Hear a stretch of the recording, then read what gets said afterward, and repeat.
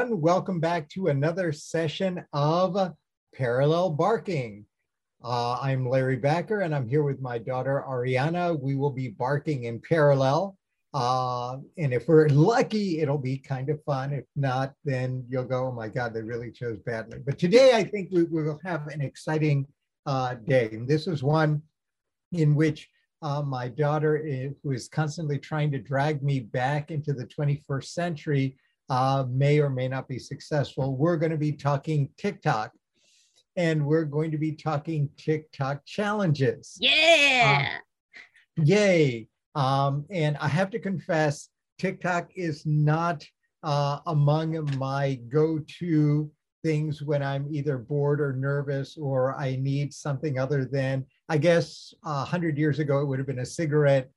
70 years ago, it might have been a beer. I don't know what it is 30 years ago, but nowadays you open your phone up to some app and then you do something. Right? If you live on the West Coast, you might toke some bud. Oh, good Lord. Well, let's keep it on TikTok. Let's keep it on TikTok, girl. Okay, TikTok. All right. So we're going to be talking about TikTok challenges.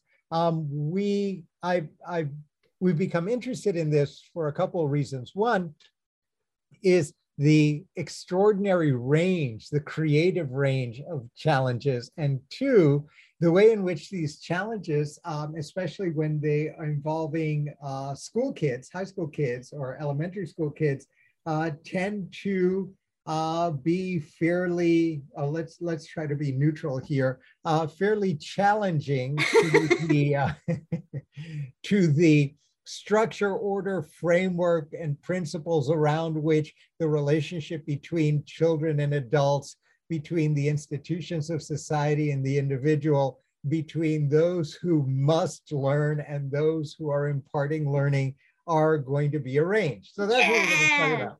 They're so rebellious. TikTok is such a great tool of rebellion. Yeah, so talk to us about some of these TikTok school challenges, and then I want to look at some of the other more interesting ones. Okay, so one of the challenges that brought this to the forefront was slap a staff member, which is one of the challenges that was on a list that we found for the 2021 challenges. I guess it's I'm not even that sure because I'm old, obviously. It's like the TikTok challenges list, monthly list of challenges. And right. But as I understand it, what happens is that there's a rotating list of things that that school kids, these are not post-secondary kids, but kids in primary, middle, and secondary schools are challenged to do in and around and through schools. Yes. Everything from stealing something to slapping a staff member to ditching school to whatever. Yes. Yeah. And then you film yourself on TikTok with some awesome background music, and whoever does the most creative rendition wins, obviously. Now, I think that that's the most interesting part for me. And that is the filming part. Well, I mean, if we think about it, what is TikTok? TikTok is, in a sense, it's two things at once. One of them is very self-reflective. You don't exist unless you can record yourself. And the recording is what makes this, what gives it life, effectively. So if it was just slap a teacher and your half a dozen kids who are in on it or who know or who be aghast see it, it has less impact than if you film it and then you become a star. You become famous for 2 seconds, maybe at least among a bigger audience, or more interesting perhaps, you exist. You exist and you've recorded your existence, and you've recorded your existence in a way that titillates your peers and that challenges your not peers. But it's the recording of it that I think I find really fascinating. Do you think all of this would, I guess there'd be different ways of doing this without the filming, but it's the filming and circulation that I think is the most interesting part of the phenomenon. I think not only the filming, but also the creativity that you layer on top of the activity. So it's not just that you slap you slap a staff member. It has to be all this pomp and circumstance that you add on the slap. But you're I mean, in a sense, you're being creative.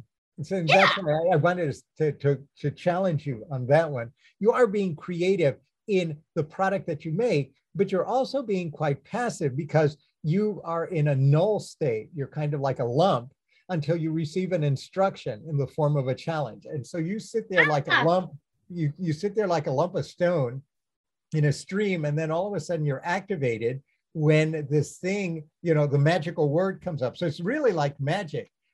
There's an invocation, challenge, and then all of a sudden something that's lifeless comes to life, but that it doesn't really live until it films itself doing it, right? And so there's an element of passivity in this, hugely passive. I'm certainly not going to be creative on my own, and then the creativity is at the margins. It's about the thing, the challenge, right? But it doesn't really exist. It doesn't really become effective.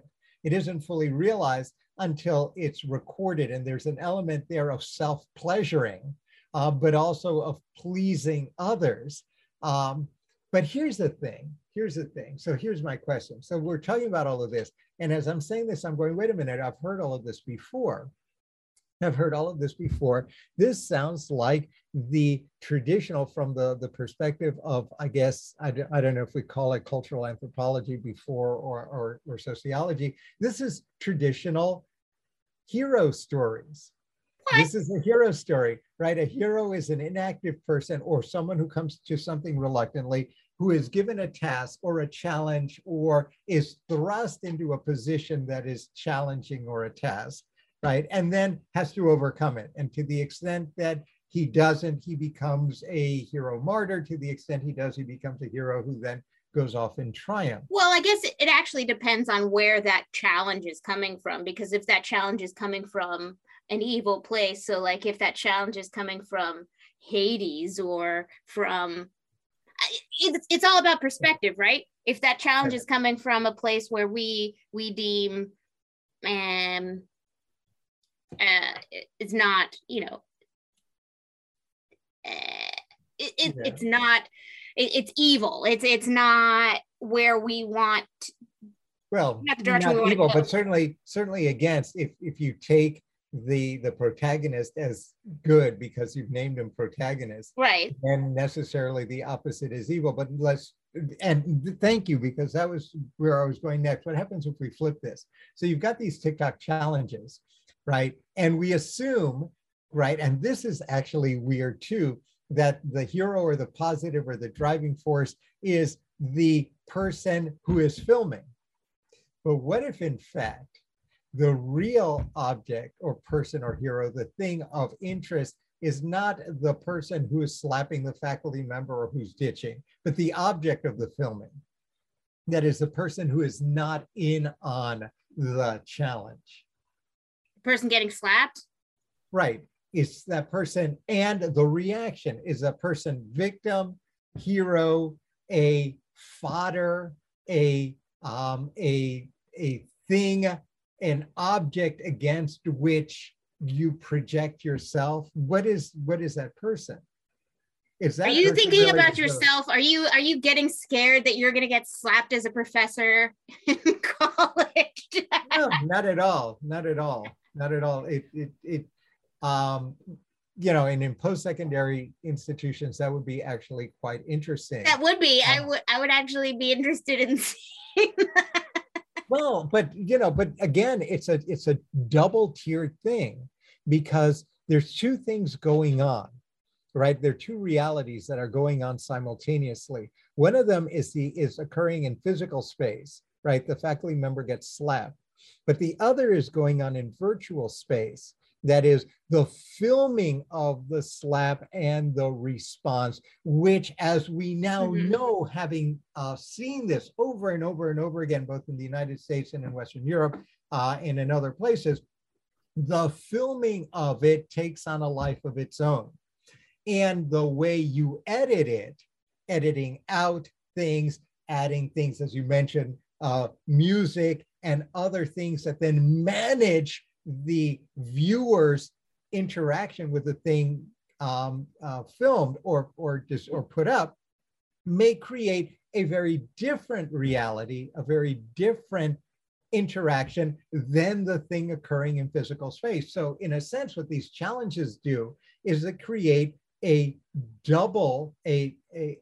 kind of double reality. That thing that occurs and is gone, what happens in real space and real time, and then this thing that exists forever, which is the carefully curated, edited, very managed sound, reality, right? With sound and done for the perspective, from the perspective of, or to further the interests and aims of not all of the parties who are involved in this thing, but whoever is managing that that vision.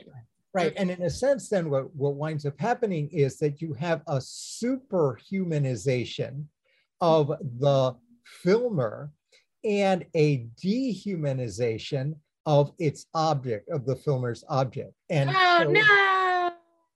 so in a sense, these TikTok challenges are actually probably among the most dehumanizing, not necessarily in the physical interaction, these are human beings, but no one really cares. That is a moment in time which disappears and in fact ceases to exist, because the only reality that exists on a more or less on a more permanent basis is that which is distilled in the video and then circulated in TikTok. And even that can be fractured, right? Because you can take these TikTok videos and then re-edit them, or you can create montages. You can, so all of a sudden you've got these bizarre, not bizarre, but quite transformative realities in which all of these people, including the ones who filmed it, if you start putting them all together, become nothing more than flat, two-dimensional objects in the service of whatever it is that the current creator of this reality intends, for as long as it's possible to do that. Well, that scares me, because that makes me think that is what the metaverse is going to become. That is what the metaverse is. That is, it's going to be just this constructed reality. And you worry about our virtual demon overlords, do you? Absolutely. I mean, you just basically described what is to come. And in a sense, right, but if you think about it, in a sense, they're not human either, right? Because the humanity of this thing comes and goes in the instant that you realize the video, right? The recording of the thing. That is the culmination and endpoint of the human element. Beyond that, you have humans, or you don't even need humans anymore. You can do this through programming, right? These are now just bits of data, right? And all of a sudden, the humanity of this thing is ringed out. It is flattened, and what you have are images which are then projected back from above, because it really is hierarchical, from above, to then manage, right, the people who are in their own bizarrely blind way then contributing to their own dehumanization. Yeah. Right, each in their own way. So they're human for an instant. They exist in that moment of TikToking, and they exist. They come out of suspended animation, or they come out of the lived human reality, which apparently doesn't exist in the TikTok universe, only in that instant that they are roused by the challenge, right, to film. And then the minute the filming is over and it is managed and edited, right, then it disappears. Although some might argue that it lives on for the viral streaming. So until that viral streaming, until those streams die down, right, it lives. No, absolutely. But what's alive? You're absolutely right, Ariana. You're absolutely, I completely agree with you. But what's alive now? Right. What is that life? What is that? Are you living that, or is that a that's You a mean projection? You or no, you or the image of you. That is the projection. That is right, the image projection of what the projection, had right, happened. Yeah. Right. The projection becomes a reality. No. And indeed, if it's streamed long enough, the reality becomes ridiculously irrelevant. We've already begun to see this in how many times when our social media demon overlords and our demon overlords from the press and the other great institutions of managing populations will make choices about and then weave narratives based on, right, a set of flattening decisions about a reproduction of what it is they are reporting, chronicling, analyzing, but really become nothing more than extensions of themselves projected outwards to the readers, but given form through the thing that they are purporting to chronicle, report, analyze, and the like. We're all subject to this, and that brings us to the bigger question. When we look at TikTok histories, how can we distinguish TikTok challenges? Can we distinguish this from history making? I mean, I was thinking, like, in the future, we're going to listen to this and think, wow, we were nuts and so far behind. What were we thinking? Of course, this is the way it was going to be. Reality, of course, is just a representation of what we're doing. It's just, we don't really care about what we're doing in real life. What we really care about is the representation of what we're doing, and that's what matters. So that's really what is going to matter in the future. That's where we're going. That is what I see happening. That is what I see. I see reality not being an issue. It's not going to matter. I feel it's right. It's the chronicle. Yeah. It's the chronicle. It's the it's what is left.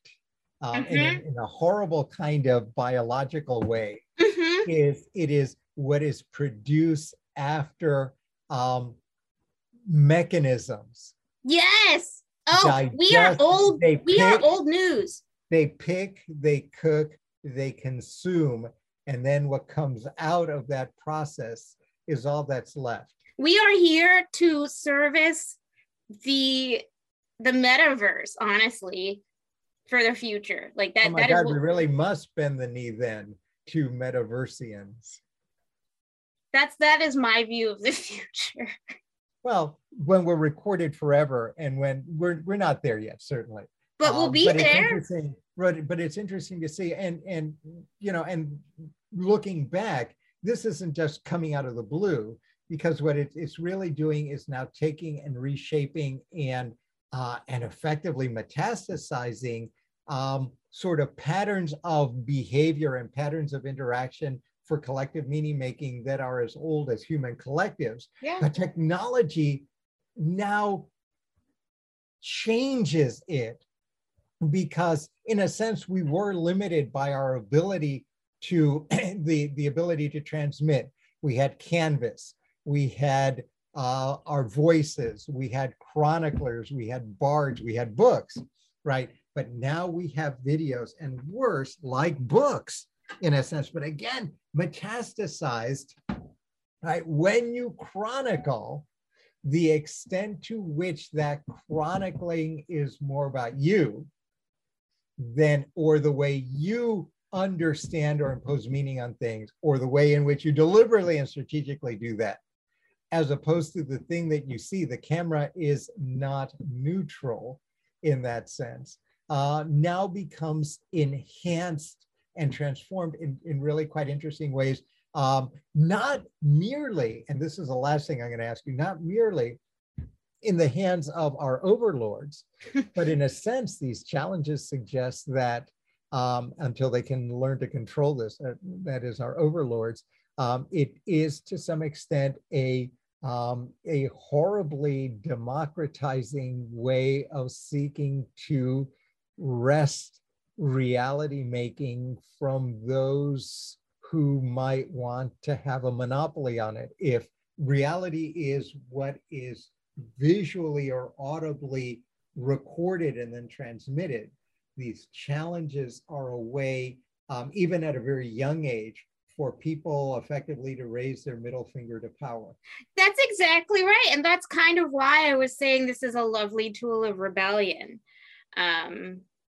You know, even if it is a little bit silly at times, I think that's part of dangerous. it. Dangerous. I think that's part of it. I think part of it is being dangerous, and that's part of the middle finger. It's just like, yeah, it is dangerous, and that's why we're doing it, because, you know, fuck you.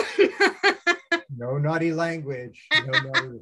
We're barking in parallel or not here. Well, I'm horrified. I'm horrified. You meant a horrible thing to yourself. Yes. Yeah. All right. Yeah.